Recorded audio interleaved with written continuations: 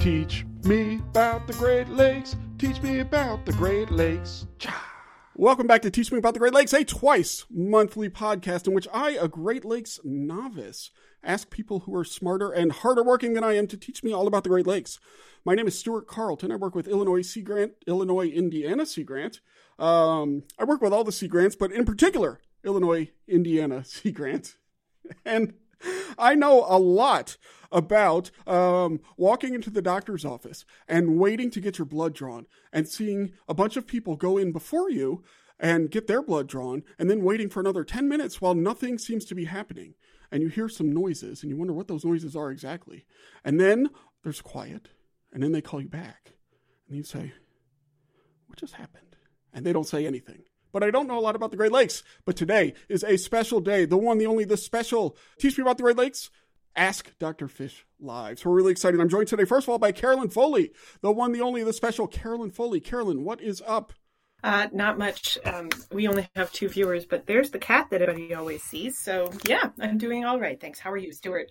There we go. We got a live cat. I'm super fired up. And so, yeah, this is our first experiment in live streaming. And so if you are watching it live or on video, hello. And if you're listening to it in a podcast, look in the show notes at teachmeaboutthegreatLakes.com/55. You can check it out there. All right. But so with that, let's just go ahead and introduce our guests. You know, I didn't prepare this weekend. I did spend some time coming up with a new Teach Me About the Great Lakes theme song or interstitial music, but it wasn't related to this. And that was kind of a mistake.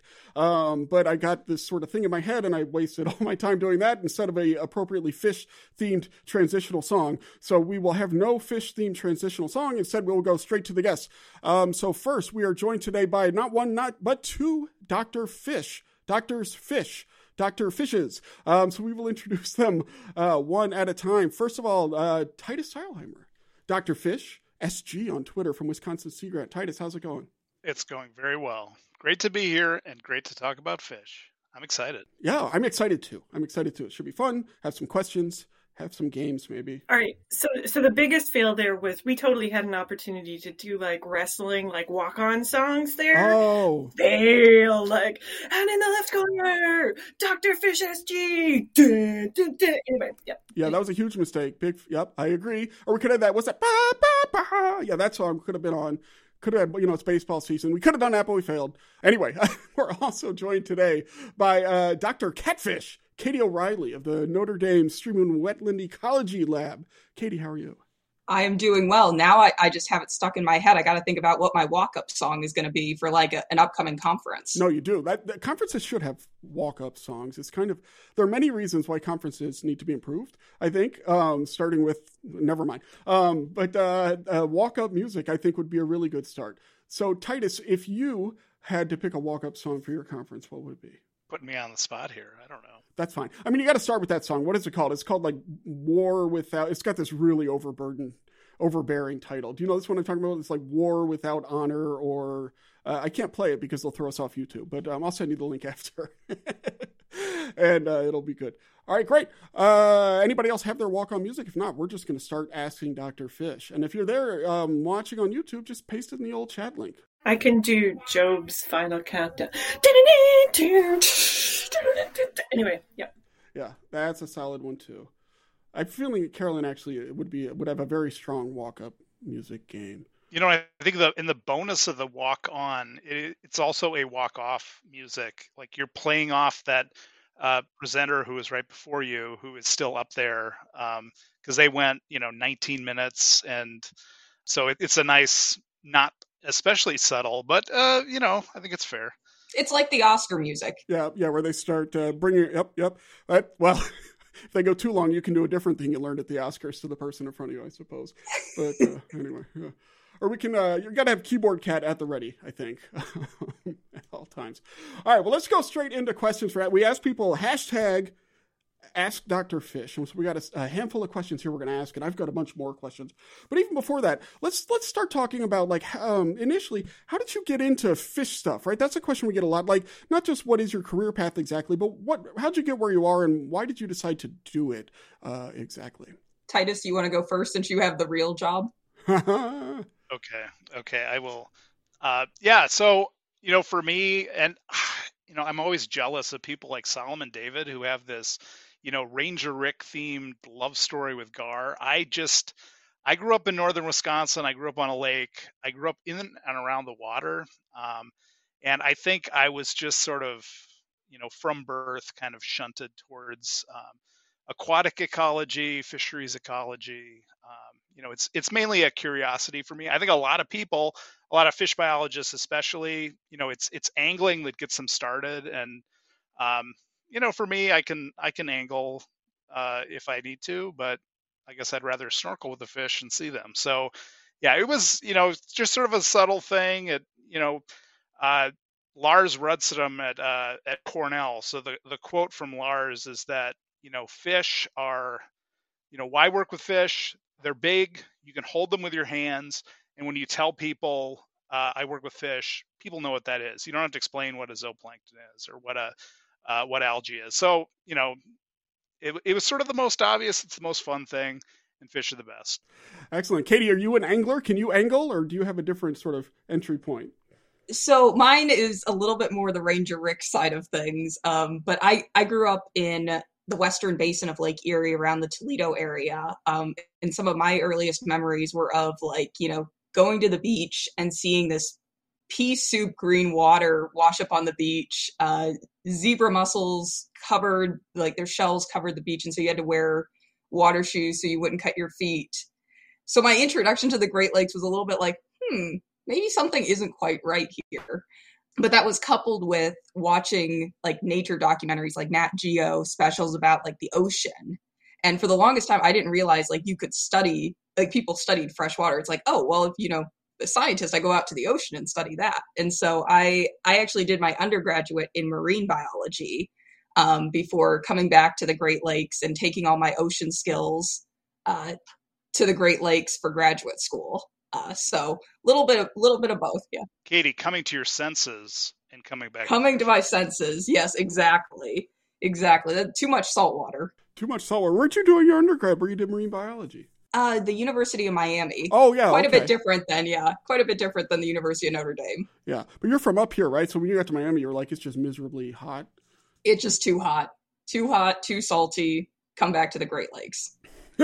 You thought you were going to Miami, Ohio, and ended up in Miami, Florida, and you just went with it? Took a left turn at Albuquerque, just went off the rails. My master's advisor, Cecil Jennings was his name, at the University of Georgia. He's from the U.S. Virgin Islands. And he no kidding, he just retired, so that's his generation. He and his buddy looked at a map and saw the University of Wisconsin La Crosse and looked at it and was oh, that's near New York City. And so he chose the University of Wisconsin La Crosse and flew in the winter with his buddy, and they were both football players, so enormous guys who didn't look like a lot of the population of La Crosse, Wisconsin. And so the first thing to do was buy, it wasn't even the winter, actually, it was September, right? But it wasn't Virgin Islands weather, and bought these Christmas story style coats, and we're walking around La Crosse, Wisconsin at 6'4" or whatever, enormous, and anyway. So was Titus for you so I heard for a lot of people there's fishing is one entry point. Another entry point is watching National Geographic or Jacques Cousteau or something like that. And that's why actually I think the work that you two do is so important, right? Because it's a different version of that, but it's kind of the same thing. Was there something like that in your youth as well? Were you watching sharks eat a bunch of baby fish rather, or what? I did love Jaws. I mean, Jaws is one of my favorite movies of all time. Yeah, it was growing up around the water, and I grew up. We were commercial beekeepers. That was the family business. Really? Biggest in Wisconsin. We had thousands of hives. I can talk to you about beekeeping. It's the reason that my wrists, still don't really work that well because I, messed them up as a young worker.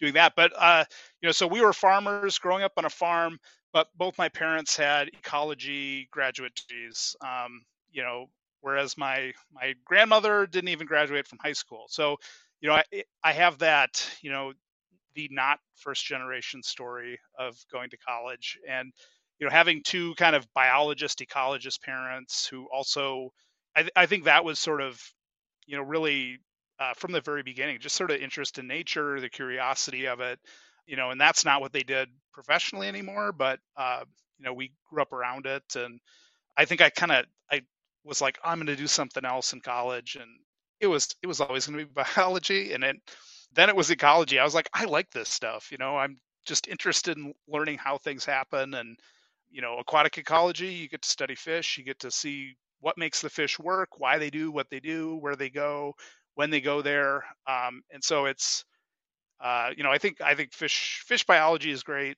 just for a curious person who wants to, learn more about what fish are doing and why. And so now that'll take us now we got to get back to this bee thing because I have a lot of questions, but that may be today, that may be a different episode. We have our first listener question. This is from, the Great Tim. We call our listeners the Great Tim. Well, unless their name is something different. And so he asks on Twitter, if someone wanted to become a doctor of fish, what fun or interesting #Great Lakes fish research ideas or opportunities do you see out there? What are some cool research ideas or opportunities that are out there? Yeah, you're not like this. Where are we at here? Like this is getting into it, or what is an idea? Yeah, I think just getting into it. So here I am. I'm in college, right? That's what I think. Now, this particular Tim is already an expert on aquatic invasive species across the Great Lakes. But let's assume that we're talking about a different Tim. And so we want to. Yeah, I'm in college. That's what it is. I'm in my ichthyology class, learning about things that I'll ask you about later. And I want to go into fish stuff. Like what areas of research? Like, is it a lot of life history stuff? Is there a bunch of ecology? What are the most exciting areas do you think? Kind of looking forward. I guess as the most recent graduate student, I think some of the most interesting emerging areas are using like advanced technology, things like genetic techniques, some more of the advanced data and like big data sets that are coming out. People who have things like buoys in the Great Lakes and taking that technology and applying it to some of just still the basic questions we have about the Great Lakes. Like, why are certain fish doing well? What kind of changes are we going to be seeing? Because that's one of the biggest things. The Great Lakes are always changing for good and for bad. And so, can we get an idea based on some of these new and emerging technologies, or can we use those to help us better understand and maybe predict some of the changes we're going to be seeing, and how do we adapt to those? I think kind of generally speaking, it's like, okay, we have all this cool, fancy new technology, but how do we use it to answer some of our really basic questions?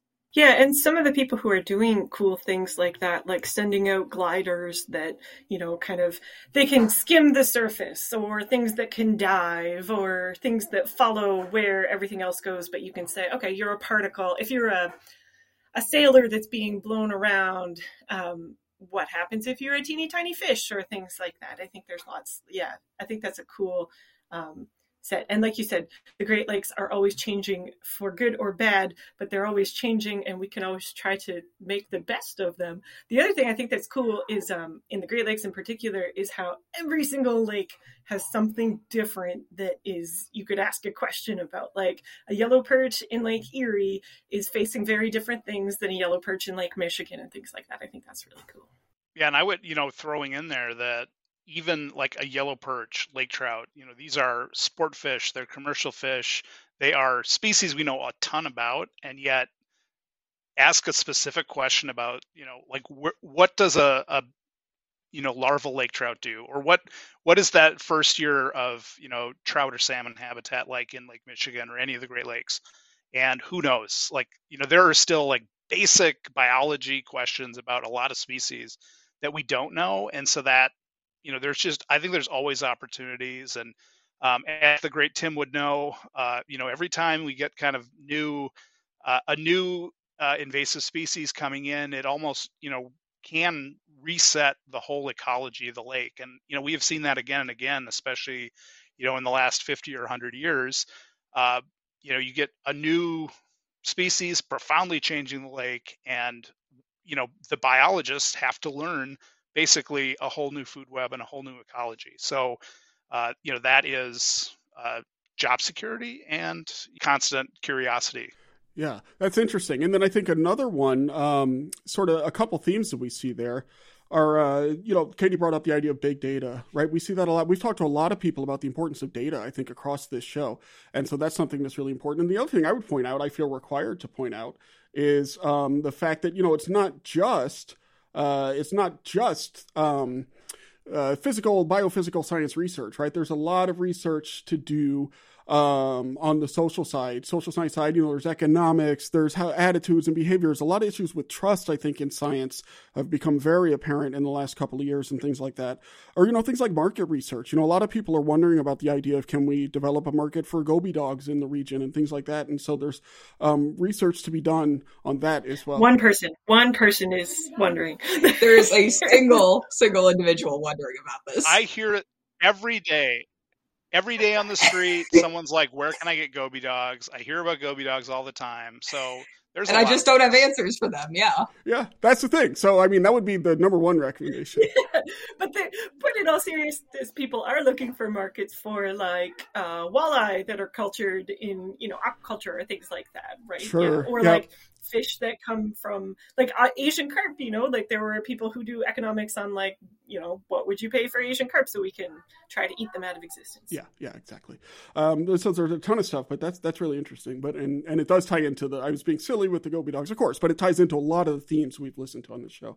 Yeah, and as speaking as like an outreach, professional out in the community, I think it's about building trust with, people might not share your beliefs, but once you've built that trust and, stakeholders are, feel comfortable coming to you and asking your opinion and, really accepting it. Like they may in general doubt the science that you see on, say on TV, but, we are people and we, can build that trust. So I think that helps to kind of be out there and talking to people on the coasts and helping to inform them.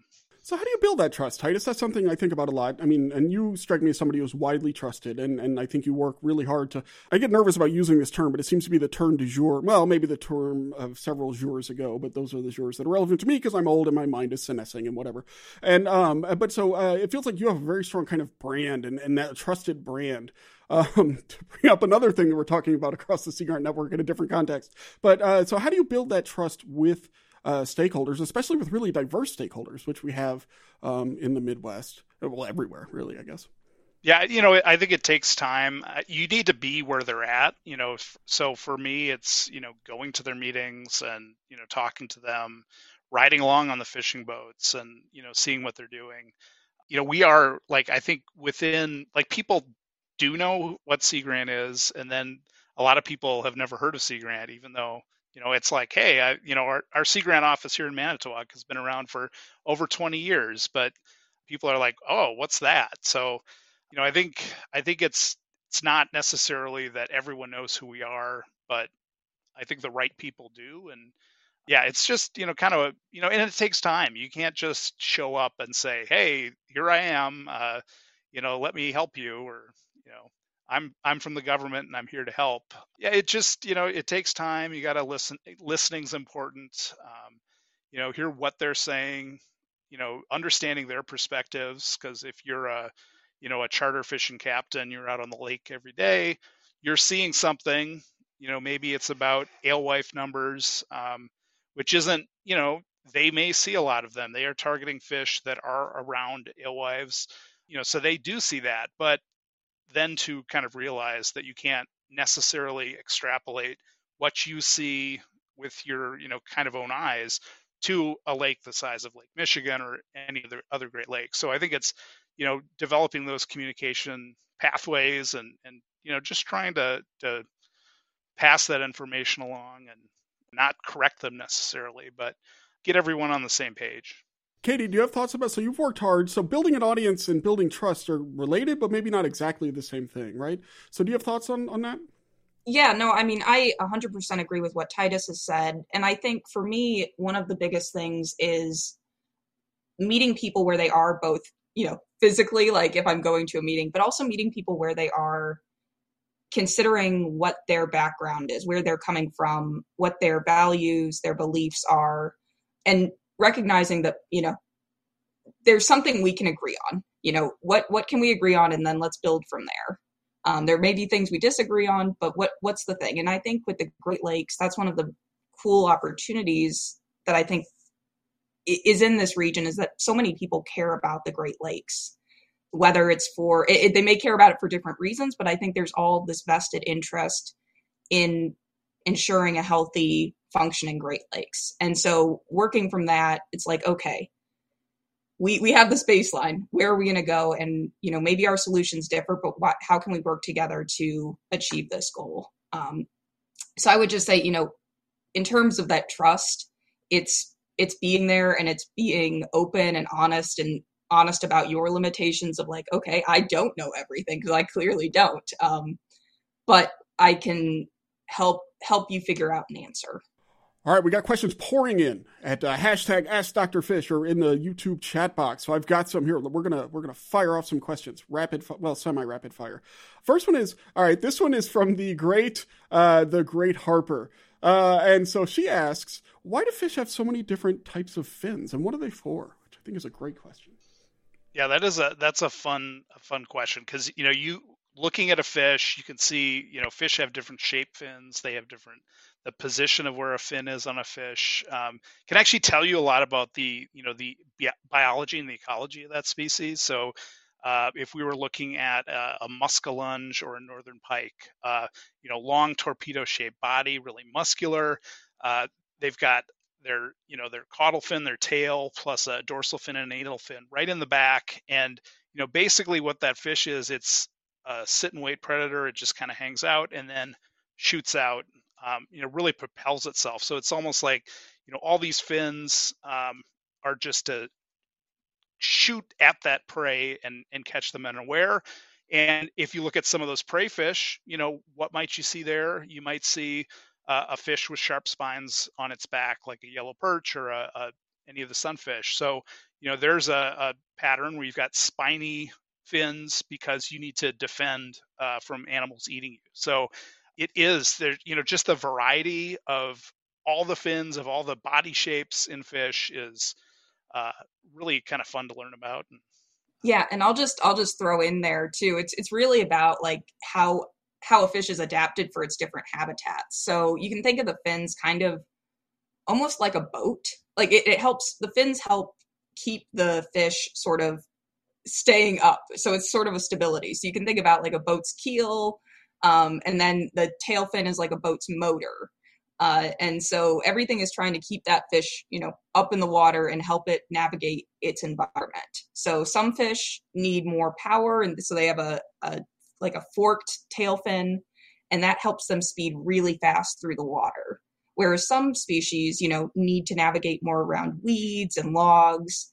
And they have, a little bit more control on like their, what we call the pectoral, or kind of like the fins that are right near their chest. And they have a little bit more navigability, or, they can be a little bit more nimble in some of those more complex environments. And speaking, let's speak of goby dogs. I want to do a callback to goby dogs, and yes, the round goby, the tube-nosed goby. Look at those. And they actually have a fused pelvic fin. So all our North American fish have two pelvic fins. So I like to think, where your pelvic bones are, think of those. It's like the fish's legs. But on a goby, they are fused together in like suction cup kind of fin, which great for fish identification. If you've got, it's like, oh, hey, this has got to be a goby because these fins are fused. But also it can act as sort of like a suction cup. Because gobies, they are a benthic fish. They sit on the bottom, and you look at their, kind of body structure. They want to be down there. They don't have a swim bladder. They sit on the bottom, and there is a nice adaptation to the environment where you can just kind of hang out right there on the bottom. And so you can tell a lot about a fish just by, and it's been a while since I've been a fish biologist or whatever. You can tell a lot just by looking at these different body structures, right? Both in terms of, or how they swim. You can tell, right? There's different swimming modes, and I'm sure that research is advanced, but just based on that, you can tell like what kind of life they lead, I guess. That's fantastic. All right. Well, related to swimming styles, and this one is from the great Keith, I believe. What is the fastest fish in the Great Lakes? Non bull shark edition. So I was thinking about this one, and Titus might disagree, but I think there's a couple, it depends how we're defining fast. Is it the fastest one can keep moving over time, or is it like a really quick burst of energy? Usain Bolt or somebody who's really good at the marathon. Mo Farah, like the marathoner, yeah. I'll trust you on that one, yeah, right. So in terms of like fish that can make really quick, speedy, the Usain Bolt ones, those are things like Titus was saying earlier, northern pike, muskies, things that are these sit and wait predators, and they need a really quick burst of energy. And so like those can go, for very short distances, speeds of, 10, 20 miles per hour, but that's for a very tiny distance. In contrast, you have fish such as the salmon, like Pacific salmon in the Great Lakes, that are built more for kind of cruising. And so they might be able to have more of that endurance as they make their migrations around the lake. Maybe not those quite quick bursts of speed, but more of a sustained. But I'll see if this turns into a controversy with what Titus says. Oh, yes. I would hope so. No, sadly, I those are pretty much the same examples, I would say. With the Pacific salmon, look at their native range. If you're a Chinook salmon, you might, swim out of a river in Oregon and go all the way up the Alaskan coast, British Columbia coast, all the way out the Aleutian Islands, and then hook back. And that's like 5,000 miles. I mean, that's a huge journey where they go from a little fish up to a full grown fish when they get back. And, take that area and just lay it down on the Great Lakes. And it's like a bathtub for them. Oh, it's like, interesting. Oh, hey, I could, if I'm a salmon, I could swim from, Lake Michigan to Lake Huron, and maybe I could just keep going because this is nothing. They can cover a lot of miles. So they just keep moving, and why they move, where they're moving, they are following the food. And, so they kind of think with their stomachs, just like me. I'm like a less fit salmon, I think. Yeah, but boy, if a grizzly bear gets you, it'll be so happy. It's all I want. I want to give the grizzly that just excellent meal. Yeah, that's good. So what about salmon in the Great Lakes? That's actually a good question that somebody had asked. I feel like there's mixed opinions about this, right? There was a huge fishery for a while, and there's still a big fishery, but it's a little different than it used to be. But these are introduced species, right? And if you talk to people who work in fisheries specifically, I think a lot of them are like, "Hey, this is great. We've introduced a fishery, and here we are." But other people say, "Well, why are we spending so much time and energy on something that's non-native when we're worried about invasions otherwise?" Y'all have thoughts on kind of salmon in the Great? Is it thumbs up, thumbs down, thumbs sideways? Like if you have a thumb dipped in microplastics, which way are you turning that thumb? Yeah, I can leave that off because I think about this all the time. I mean, this is, and here again, this is like a stakeholder issue. Like I, have, the sport fishing, charter fishing side, more salmon. Commercial fisheries, they can't catch the salmon. It's not that they don't necessarily like them, but I think it is the reality that this is the lake we have now. I mean, we have like the Great Lakes are altered with the exception maybe of Lake Superior that has sort of the most natural food web. But just kind of considering where we're at in terms of things like gobies and alewives and smelt and spiny water fleas, zebra and quagga mussels. I mean, these are all introduced species. They're part of the food web, and so are salmon. And I think that there has been a lot of effort on restoring lake trout. I think we are definitely seeing some positive signs in Lake Michigan and Lake Huron now of getting more kind of natural reproduction. But at the end of the day, I just think, well, we're trying to restore this species that like 500 years ago was the top predator in the lake. And today's Lake Michigan is not that lake. So I think it's just sort of the reality that we need to balance these things, the mixture of kind of the native species that were here versus the species that succeed now. And, really like our discussions, like from a management stakeholder discussions over the last few years are trying to balance the number of non-native alewives so that we have enough food for the non-native salmon to eat.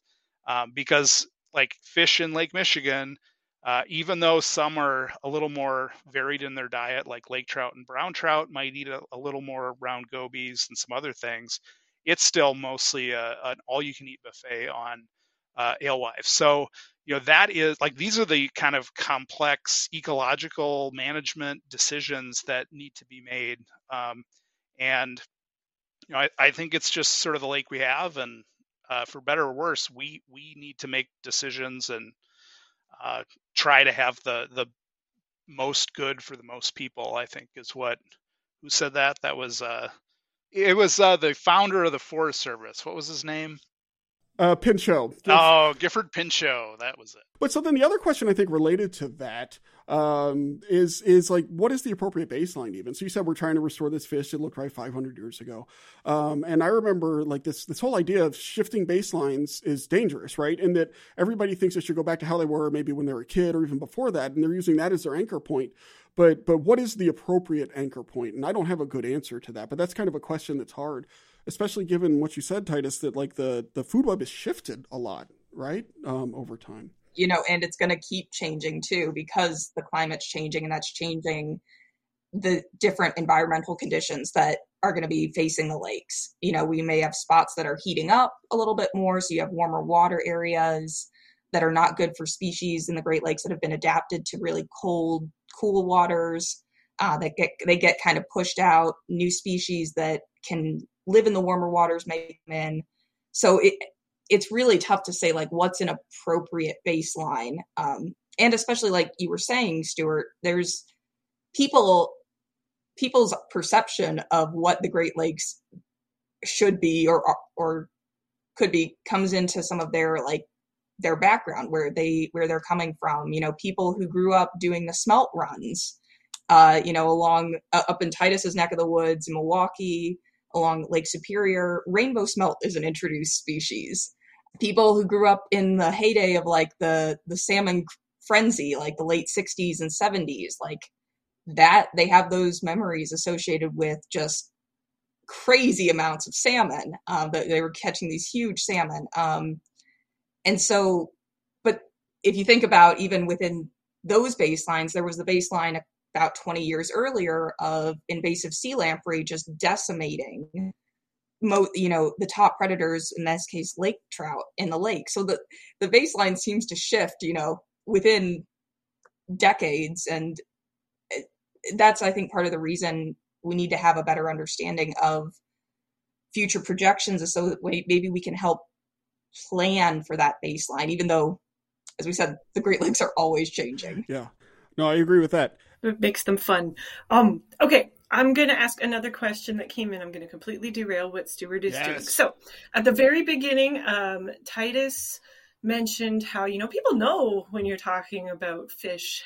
So I have a background in aquatic ecology, invertebrate biology, entomology. And if you're not willing to kill bugs, then you can't really be a good entomologist. Insects, not bugs. And so I have definitely done I work on fish and bugs, because it's easier than saying you're an entomologist. You do what? So that said, there are many, many times that I'm like, no, invertebrates are important. The fish wouldn't be okay without them. And someone asked a question using the Ask Dr. Fish hashtag on Twitter that really intrigued me. And so, Dr. Fishes, from the great Bonnie, what do you think about the idea that fish don't exist? I will disagree, and I think fish do exist because I've seen them. That is my answer. Fair enough. So the idea here is so this is captured in a book called, I can't remember the exact name of the book. It's a pretty good book. Called like the fish. Carolyn, can you get the exact name? Why Fish Don't Exist. Why Fish Don't Exist. And so the idea is that people have done sort of cladistic analysis, which is like they go back and look, using genetics or what have you. And it shows how much I know about it. It's probably more what have you. And look, and they sort of trace fish back, and they realize that fish, what we define of as fish, come from like a bunch of different sort of evolutionary trees, right? And that there's no single evolutionary definition of fish. And that when you look at like a ray or a shark and like a bass, I don't know, and a Goliath grouper, that they're not necessarily that closely related. And very often they're much more closely related to non-fish than they are to actual fish. And I think this is really fascinating. It did not exist or was still in its nascent phase back when I took ichthyology, last century. Oh God. And so I'm curious about that. How about this? What makes a fish in your mind then? That is a really good question, because there's also another school of thought and argument that everything is a fish. Either nothing's a fish or everything's a fish. That we are all, everything has, evolved from fish. So in the interest of threading the needle on this one, and as someone who is not into the, kind of phylogeny side of things, I just study ecosystems. The actual fish. We study actual fish, not these. Yeah, I study actual fish. I don't know what. Scientifically valid genetic things, yes, it's valid, but, okay. Fish, come on. Fish exist. Let's be serious. And we're all fish. That reminds me of one of my all-time favorite quotes, Katie, or tweets rather, from a guy on Twitter. David Plotz is his name, and it's "Everything is a fruit and nothing is a nut." Because when you look into it, that is totally true. Exactly. And so everything is a fish or nothing is a fish, right? And I think that's the hard part. So, like Stuart, when you asked, what makes a fish, some of the things that might come to mind have very obvious exceptions. So, there's things like, fish have fins. Well, it's like, okay, there are some fish that don't. Fish have jaws. Well, no, some fish don't have jaws. Things like lampreys are fish but don't have jaws. All fish have, scales. Not all fish have scales. So it's like every time you try and have a certain characteristic that you're like, oh, this is definitely what all fish have, it's like, nope, there's exceptions to this rule. So that's why I like Titus's answer. I study real fish. I go out and I catch fish. And see, if you're watching online, I'm putting a fish in front of the camera. Okay. So, and it's not just any fish. So, yeah. Call back to Goby Dogs again. Yeah. And, I read why fish don't exist. And I will tell you, I don't remember. It did not stick in my brain. And I probably thought, fish do exist. So. We are all fish. Well, the book itself is more about this woman's personal journey and things like that. So I recommend the book. It was enjoyable. Titus, I think you gave it 3 stars. I give it 4 out of 5 stars in my unofficial, non-existent rating system. I really did enjoy it. 3 out of 5 is a solid rating for me. If I liked a book, it was fine. I enjoyed it. 3 out of 5. We work in extension. We're not here for these philosophical debates. We're here. You sit around a coffee shop and do that. We're going to go out, do some work, and then we'll be at the bar after having collected a bunch of fish, right? Yeah. Stuart will be in the corner reading Candide. And, rereading, I guess. Actually, I probably didn't read it, let's be honest. And Carolyn will be watching WWE Raw Live. Yep. No, you'll be preparing your speech or your slideshow for the conference the next day. Yeah, it's accurate. Yes. So, Stuart, I am the type of fish biologist who has never taken a fish biology class, but I have read Candide twice. So I can't say that I get much out of it, but I do read a lot of books. There we go. You probably get it. That's how you build. You have this broad base of understanding upon which you can build the bridge of trust that you build. So that's right. Excellent. All right, great. Let's see. So then I'm gonna quickly see if there are any more questions that have poured in. Not many. So I think what we can do now is we're going to so I have no idea, those of you live, this will be interesting, no idea how this is going to work. And there's a chance that it works wonderfully. There's other chances as well. So what we're going to do is we are going to play a double 2-rounded game of 20 questions. All right. And so Katie and Titus are each going to think of a fish. Okay. And in the first round, we are all 4 going to rotate asking questions. And we're going to try to come in on this fish. And then after that, in the second round, we're going to have a challenge section. We'll get to the second round in a minute. We're going to declare a winner. And the winner gets 30 seconds of soapbox time. So they can stand on their soapbox and rant about whatever they want, as long as they're not proposing policies, because we are federally funded. Actually, one of the 4 of us can propose all the policies she wants. The rest of us can rant about whatever and, of course, express opinions. Just not about politics. All right, cool. So, all right, we're going to think, and we're going to go 20 questions. And So do you think it makes sense to do, we'll do all of Titus's fish and then all of Katie's fish. And then for the second round, this is good. So Carolyn, but this is a real, actually, Carolyn, would you agree this is kind of like an Old West shootout almost? We got people meeting up in the OK Corral. Would you agree with that? Absolutely, 100%, Stuart. I thought you might. So here was my weekend.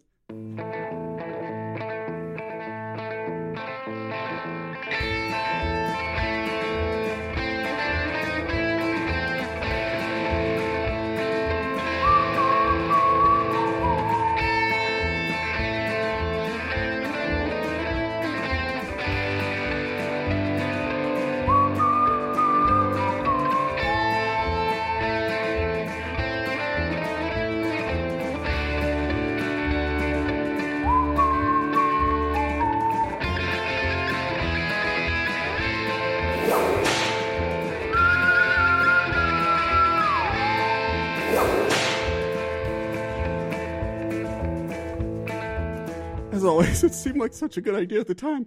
All right. Whip it good. Yeah, I'm such an embarrassment to our program. I'm sorry. So many. I'm I was like, Knights of Sidonia. All right, go. Yeah. 20 All questions. right. Anyway, so 20 questions. Titus, have you thought of a fish? Yes, I do have a fish. I've written it down. Okay. Oh, that's good to avoid cheating. Yeah. Right. I don't, I'm worried that I won't be able to answer 20 questions about it, but we'll see. Well, I think we've got Katie O'Reilly here. We're not going to need 20 questions. Right. That's debatable. That's the deal. Well, that's why, again. All right, who goes first, Stuart? This may or may not. Oh, I'm going to go first because I've got one key question. And I forgot to mention, sorry, when we're talking about fish, whether or not they exist, we all know birds aren't real, though, right? Yeah, clearly. Okay, good. Obviously. All right, good. Titus, is your fish a Great Lakes native? Yes. There's one question. All right, Carolyn. All right, Titus, is your fish a fish that people like eating? No. Titus, does your fish live in all 5 of the Great Lakes? Probably. Okay, that's good enough. That gives us info. Does your fish like to live in the benthos, on the bottom of the lakes? Yes. Okay. Does your fish live offshore mostly? No. Does your fish also live in like streams and rivers or just the lake? Streams and rivers, primarily. All right. And if you are listening live, feel free to chime in the chat with a question. Maybe I'll ask it. All right. Is your fish he's really into suckers. So let's start with that. It could be a sucker. Yeah. All right. So is your fish in the catastomid or sucker family? No, it is not. Oh. Darn, I was going to ask, is your fish in the Filet-O-Fish at McDonald's? Anyway. Nobody knows. Some of them are if you read. Anyway, I've never Okay. Is your fish larger than a loaf of bread? No. Am I able to make a guess, or like what's the penalty if I mess up? Yeah, here? That's a question. So it counts. That'll be question 10 if I'm counting We're right. counting on you to make the guess. Yeah, no, I'm trying to help narrow down for you. Yeah. Titus, is your fish a mottled sculpin? No. Oh. Uh-oh. Ooh. Oh no, I'm nervous because no. That was a blow. Katie's feeling that one. All right, that was 10 questions. We got one guess. Is it a modest? So it's smaller than a loaf of bread. All right. Okay. Is your fish smaller than the meat section of a goby dog? It is longer than that. Longer than that. All right. Is your fish one of Katie O'Reilly's favorite fishes that she likes to talk about a lot? I don't think so. Isn't that all Great Lakes fish? I was going to say that's good. But she really, really likes lamprey that are the native lamprey.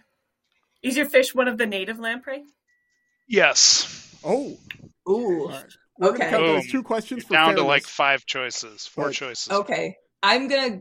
Is your native lamprey parasitic as an adult or not parasitic? Non-parasitic adults. Non-parasitic adult. Okay. Narrowing it down till Katie's next question. Katie, if I had another question, what question would I have? Yeah. I'm gonna go with. Is it an American brook lamprey? You got it. American brook lamprey, right here. Proof that I wrote it down. American brook lamprey. Look at that. That was 15 questions. I really don't have no. Oh, I know what we should have done. Hold on. All right, hang on. We got to redo that. So, Katie, all right, this always goes right. Don't worry. It will go fine. Yeah, what I want you to say, I have a guess. Okay. And then I'm going to do a drum roll. And then after, Quinn, this stays in if we keep this little show. Then it's obviously. All right. And then after the drum roll, you're going to take your guess. And then Titus is going to say, no. You're going to ask your question. I'm going to do the drum roll. Titus is going to say yes or no. And then we're going to do the symbol if it's right. All right. Who knows if it'll be right or not? All right. So, Katie, here we go. Okay. Titus, is it an American brook lamprey? Yes! All right. Perfect. 15 questions. Exactly. Okay. All right. 15 questions. So now, Titus, to take round one, well, round one doesn't actually matter. Well, it matters for the next round. But you have to beat 15 questions. So I'm going to start again. It'll be the same order. Stuart, Carolyn, Dr. Fish. Just a different Dr. Fish. Okay. Katie, is your fish a Great Lakes native? Yes. Katie, does your fish live in all 5 of the Great Lakes? It may have at one point, but probably not anymore. Katie, is your species a benthic species? Yes. That was my question. I don't know enough about fish. All right. Okay. Oh, I'm going to tell me to can this one if it's a bad question or makes no sense. Oh, wait, they're only supposed to be yes, no questions, aren't they? Ideally. Well, never mind. I don't remember my swimming modalities, so I'm not going to ask you about that. Instead, I will ask you this. All right, meat section of a Goby dog. Bigger or smaller than the meat section of the Goby dog? Bigger. Bigger. Oh, all right. Hold on. We have a question in from the Great Geneva. All right. So I will ask that on behalf of the Great Geneva. Katie, does your fish eat other fish? Sometimes inadvertently. Inadvertently. I might be giving it away, but. You might. You very well might. Your turn, Titus. Cartilaginous or bony? Cartilaginous. Titus, if I have another question, what would be a good question? Katie, don't listen. You could ask about barbels. Barbels. Oh, yes. Oh, yeah. Ask about barbels. All right, but I'm doing it for the video, all right? Does your fish, I mean, more like this. Does your fish have barbels? Yes. Oh. I defer to Dr. Titus. Oh, wait, let me know if you have a guess. I do have a guess. Good, because I've lost count of the questions. What are we at about? 10 maybe? Yeah. All right, this is about 10. So hold on. Now, you know the deal. You make the guess. Then we efficiently do the drum roll with no problems. And then, like, one day I've got to get a ba-ba, but we don't have that, so we're going with the symbol. All right, so here we go. Make your guess. All right, Katie. Is it a lake sturgeon? Yes.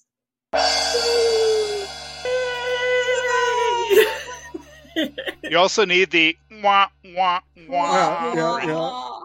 I really got up my game, but we've all known that. Yeah. Wonderful. All right. So that was Lake Sturgeon. That was in less than 15 guesses, even though I don't remember how many guesses it were. Yeah, so but realistically, that's our fault, not theirs. I'm an administrator. Fault doesn't matter. It's all about results. I'm never at fault. It's never my problem. All right. So now we're going to have a palate cleanser, and then we're going to come back, and this is what we're going to do. So now, Titus, you get to pick a number of questions. And then that is how many questions are available to ask in the second round of 20 or more or less questions. And then Katie gets to decide, does she want to be the asker or the askee? But first, let's go with, I don't know, how about this one?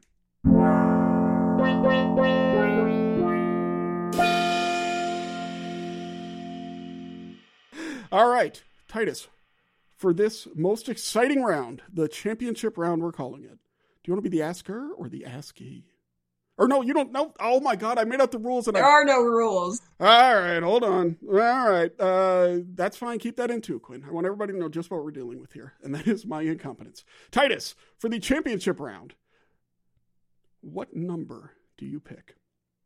1,000. No, not really. 7. I would like 7. I think 7. 7. Okay. Whoa, 7 questions. So, Katie, do you want to be the fish thinker or the fish guesser. And audience, I forgot to say, Carolyn and I are sitting this round out. So this is only between the doctor's fish. So you'll get to ask all the questions, or Titus will get to ask all the questions.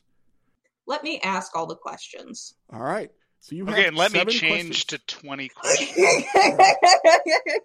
All right, here we go. So now we got, if you're there, we got the split screen. We got Titus on the left, Okay. Katie on the right. Titus is thinking of a fish, and Katie has 7 questions. Did I get that right? Okay. Oh, he's looking around, looking for inspiration in his office. Oh, he's shrugging. This is not a good sign. He's shrugging. Of course. Uh-oh. I don't remember any fish. I've forgotten them I don't all. know any fish. Oh. Titus, is it a Great Lakes native? Yes. That's 1. Is it a benthic species? Lives on the bottom. Yes. Is it more of a cold water species? Or No. not specifically? Okay. I'll give you a little extra. It's kind of a cool water. Cool water. Okay. Is it found in all 5 Great Lakes? I think yes, probably. All right, we got 3 questions left. Let's say it's fairly widespread. Fairly okay. I can work with that. Does it generally live offshore, near shore, both? Primarily a nearshore species. Remember, your guesses count as questions. So 1 more narrowing question, and then you got to go. Is this species a recreational or commercial fishery in the Great Lakes? It has been harvested historically as a commercial species, and there is a seasonal recreational fishing for it. It's gonna. I may be wrong, but Titus, is it a yellow perch? No.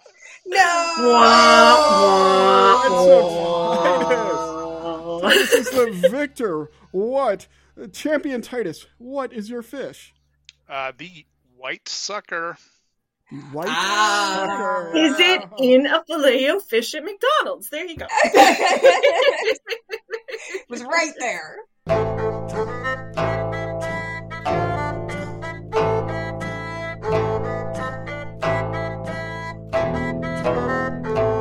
All right, Titus, as your victory dance, you can stand up on our virtual soapbox. You have 30 seconds, no more, no less, other than I will forget to count. The mic is yours. The floor is yours. You're going solo. Boom. Take it away, Titus. All right. I want everyone, it is spring. You're looking for a healthier diet this summer because, eating well is really important. And I want you to think local fish this year. I want you to say, hey, I don't eat enough fish. I need to eat 2 meals of fish a week. That's going to be your goal. And to help fill that in, I want you to look for local fish. And that is farm raised. That is wild caught. Great Lakes region fish. Eat Wisconsin fish. Check out our website. Eat Midwest fish. Fresh Fish Finder. Take a look. There you go. Ba, ba, ba, ba. And you can find links to all of those websites and more in our show notes at teachmeaboutthegreatlakes.com/55 because this is episode 55. Believe it or not, that was probably too loud, but it doesn't matter. I get fired up when talking about episode numbers. I just can't help myself. That is excellent. Now, this has all been fun, and we like to have a good time here on Teach Me About the Great Lakes Live, and that's good. And we love your expertise. It's good. We love the games, but that's actually not why we invited you here on Teach Me About the Great Lakes this week. The reason that we invited you on to ask 2 questions, although one of these we've asked before, so we're actually going to ask a different one. And the first one of these questions is this. Carolyn came up with this one for the record. Rarely do we have such an obvious answer, such an obvious question with an obvious answer, but that's okay. Should French fries be dipped in ketchup or covered in vinegar? We'll start with our champion, Dr. Fish, Titus Seilheimer. Incorrect. French fries should be covered in gravy and cheese curds. Oh, there we go. Yay! So it's are you a poutine? Are you a poutine kind of Dr. Fish, Katie? I'm there for the poutine, like in moderation. There's only so much my heart can take. Well, I mean, it can only be in moderation. It's approximately 3 bites. 3 bites. One meal a day is just enough poutine. It's a totally healthy amount of poutine. Though I'm going to say it depends on the fries. Like, some fries are good for dipping, but like if you get those thick, like kind of wedge fries, then the vinegar is a good complement. So when you dip a fry, this is not a thing where I grew up, or maybe it was, but one thing like very locally where I grew up in my house. So when you dip you dip it like it was ketchup, and then it tastes, it's like a regular. No, what do you do? No, you shake the vinegar all over top of it, and you let the vinegar soak in, and then it's delicious. Right. So you've taken your French fry and made it sour. Essentially, yeah. And that's an improvement somehow. Okay. It is, yeah. Right. Next time we go. I like pain, yeah. Well, you know what? Yeah, we've got a number of restaurants that we're supposed to visit to get great sandwiches, and so next time I will try at JASM. If we go at the Joint Aquatic, got to say it carefully and pronounce it carefully and spell it out. JASM, the Joint Aquatic Sciences meeting in Grand Rapids. When we go there, maybe I will, probably not, but maybe I'll get some vinegar fries. You get a bottle of Heinz malt vinegar. Mm-hmm. And you carry that with you, and you put it on your fries. You just carry it with you. Just carry it at all times. You got to be prepared. Okay. That sounds good. All right. And now, so the second question is the same it has been. COVID restrictions are, as the context, are starting to relax, at least for now. Maybe for a long, who knows? We're not getting there. But so it's time for many people to start traveling again. And so we like to talk about special places within the Great Lakes, to give people ideas of where maybe they might want to go. So is there a place in the Great Lakes that is special to you that you would like to share with our audience, and why is it? And for this one, we will start with Dr. Katie O'Reilly. The first thing that came to mind, because it is almost summer. It snowed the other day, so it's not really, but it's the Midwest. Yeah. So, but with thoughts of summer, I actually was thinking a place that's on the Great Lakes, which is Cedar Point in Sandusky, Ohio. And it's kind of cool. If you've never been to Cedar Point, it's basically this peninsula into Lake Erie that has a really awesome amusement park. But it's always fun to like go in all the little kind of lakeside towns on your way to Cedar Point to have a fun day out on the lake. And so that was my first thought. There we go. Is that where they have is there an amusement park there? Is that? Yeah, Cedar Point's an amusement park. It's got some crazy roller coasters. Awesome roller coasters. Awesome roller coasters, correct. Titus, where can people go that's super special in the Great Lakes? I am going to invite people to cross the border and head north along the eastern shores of Lake Superior to the city of Wawa, take a left, and head over to the Magnatawan River, and explore that Magnatawan Bay, amazing place. You can jump in a sea kayak from there and just head towards Thunder Bay. There you go. Thunder Bay, home to the Marine Sanctuary as well. I assume it's the same Thunder Bay. No, it's not. Different Thunder Bay, yeah. How many Thunder Bays are there? Oh, lots of Thunder Bays. Bring the thunder. Cool name, right? It's a cool name, I guess. All right, fine. Well, you know what? Go to any Thunder Bay. The main point is to go to a Thunder Bay, I think, or to Cedar Point. Yeah, or you know what? Go wherever you want. The point is get outside, right? It's an amazing resource. The Great Lakes are, and so we would love to see you out there. That is fantastic. All right, we will wrap up with this. Katie, if people want to go and find out more about the work that you do, where should they go? They can check me out on Twitter. My handle is at Dr. Catfish with a K. Catfish with a K. Now, the catfish has a K. It's not Dr. Catfish with a K, right? Like this. Correct. Yes. Okay. Yes. It reminds me of that article from, 20 years ago. Like top 10 email addresses that would be annoying to give out over the phone. Have you seen this? Well, there's Stephen with a P. Right. Stephen. Oh, is that somebody?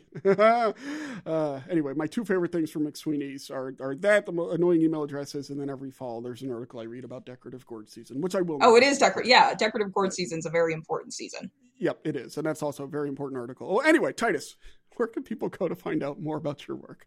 Check us out at Wisconsin Sea Grant. That is seagrant.wisc.edu, or follow me on Twitter at Dr. Fish SG.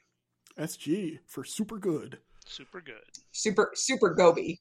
Super Goby. Yes. This is me flying like Superman in the Christopher Reeve. He's got the one fist. All right. Or anyway.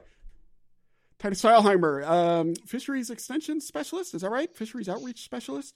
Fishery specialist. Fishery specialist in general for Wisconsin Sea Grant, Dr. Katie O'Reilly of the Wetland and Fish Ecology Lab at the University of Notre Dame. Freshly minted PhD, off to even bigger and better things, if imaginable. Thanks both of you for coming on and teaching us all about the Great Lakes.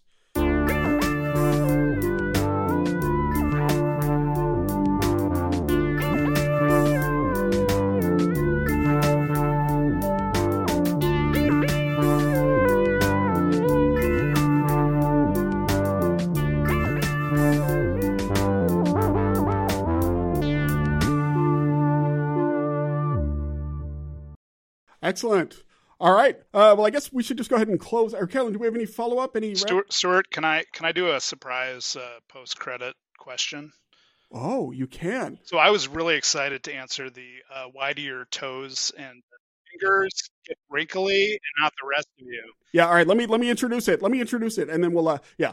Oh, yeah. And there's one question on here, and this one comes from a key internal stakeholder. So we want to be sure to get to it. And this is from the Great Hope. The amazing Hope, the one, the only Hope. Why is it when you go swimming in the Great Lakes or otherwise, or in the bathtub, stick your hand in and maybe do some plumbing in the toilet or whatever, why is it that your fingers and toes get wrinkly, but none of the rest of you? See, so that is a great question. And I'm glad that question was asked because I had to look this up. And, thank you, WebMD and Scientific American, for giving me the answer here. And so this it's a physiological response. So what, these are our extremities and our fingers and also our feet. So the blood is being kind of drawn away from the ends of our fingers and our feet and our toes. And that constricts those blood vessels in there. And that's what causes the wrinkles. But the interesting part, and this is from a study from a few years ago, what they actually found was that evolutionarily, when you have those wrinkled fingers and wrinkled feet, you actually have better grip. So it is sort of an evolutionary advantage because, your hands are all wet, they get wrinkly, you actually have better grip then. So you can climb out of that river, or you can grab that fish, probably not grab a fish, but grab that branch with your wrinkly hands. And then you've got wrinkly feet, you have a better grip on a wet surface that you're walking on. So there you have it.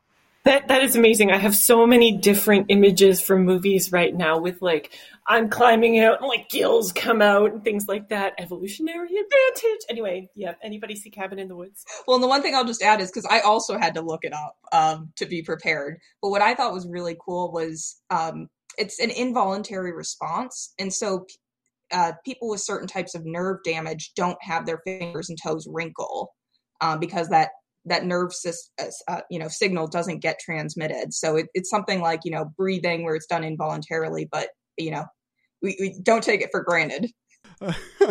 That's amazing. You grow little salamander appendages, temporary. That's pretty badass. Bad, but great. Carolyn, do you want to do the thing? I don't have it in front of me, so I can't. Sorry. No, it's all good. Teach Me About the Great Lakes is brought to you by the fine people at Illinois Indiana Sea Grants, with special guests from Wisconsin Sea Grant and the University of Notre Dame today. It's exciting. We encourage you to check out the great work we do at iiseagrant.org, ILIN Sea Grant on Facebook, Twitter, and other social media. We've been doing more Insta. Do the Insta. Teach Me About the Great Lakes is produced by Hope Charters, Carolyn Foley, Megan Gunn, and Renee Miles. Ethan Chitty is our associate producer and fixer. Our super fun podcast artwork is by the extraordinary Joel Davenport. Thinking about you, Joel. For no reason. I just mean thinking about Joel. Because he's great. He's great. He is. You don't have to ask a question to be great. You can just be great. But if you're not great, ask a question. The show is edited by the awesome Quinn Rose, and I encourage you to check out her work at aspiringrobot.com. If you have a question or comment about the show, send us an email. teachmeaboutthegreatLakes@gmail.com, which is now actually forwarding, so we'll read your email when it comes in. Or leave a message on our hotline at 765-494-IISG for Illinois Indiana Sea Grant. You can also follow the show on Twitter at Teach Great Lakes, which you should do. All kind of fun polls and other things there, so just go ahead and do it. Anyway, thanks for listening, folks, and keep grading those lakes.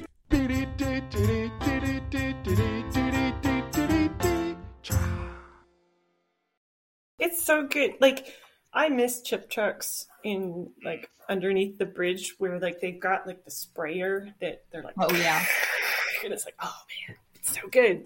You're right looking at me like I'm crazy, but it's delicious. No, if you have good fries. Yeah, it depends on the fries. It really so does it get like totally soaked through? What is the deal? Like so is it like just the flesh of the fry? Yeah, it, like absorbs it, so it's not super. Yeah, it's not super. Especially if you don't vinegar, like Titus was saying, it's not super like, hey, I'm vinegar. It's yeah. Okay, so you squirt it out. So the trucks have big hoses, like. I'll find. And how long do you have to let it sit for? Not super long. Okay. Probably like enough time to like walk back to your table. Yeah. Yeah. It's like one of those, you know, the lab emergency showers, and you just stand up. Your entire body is coated with malt vinegar.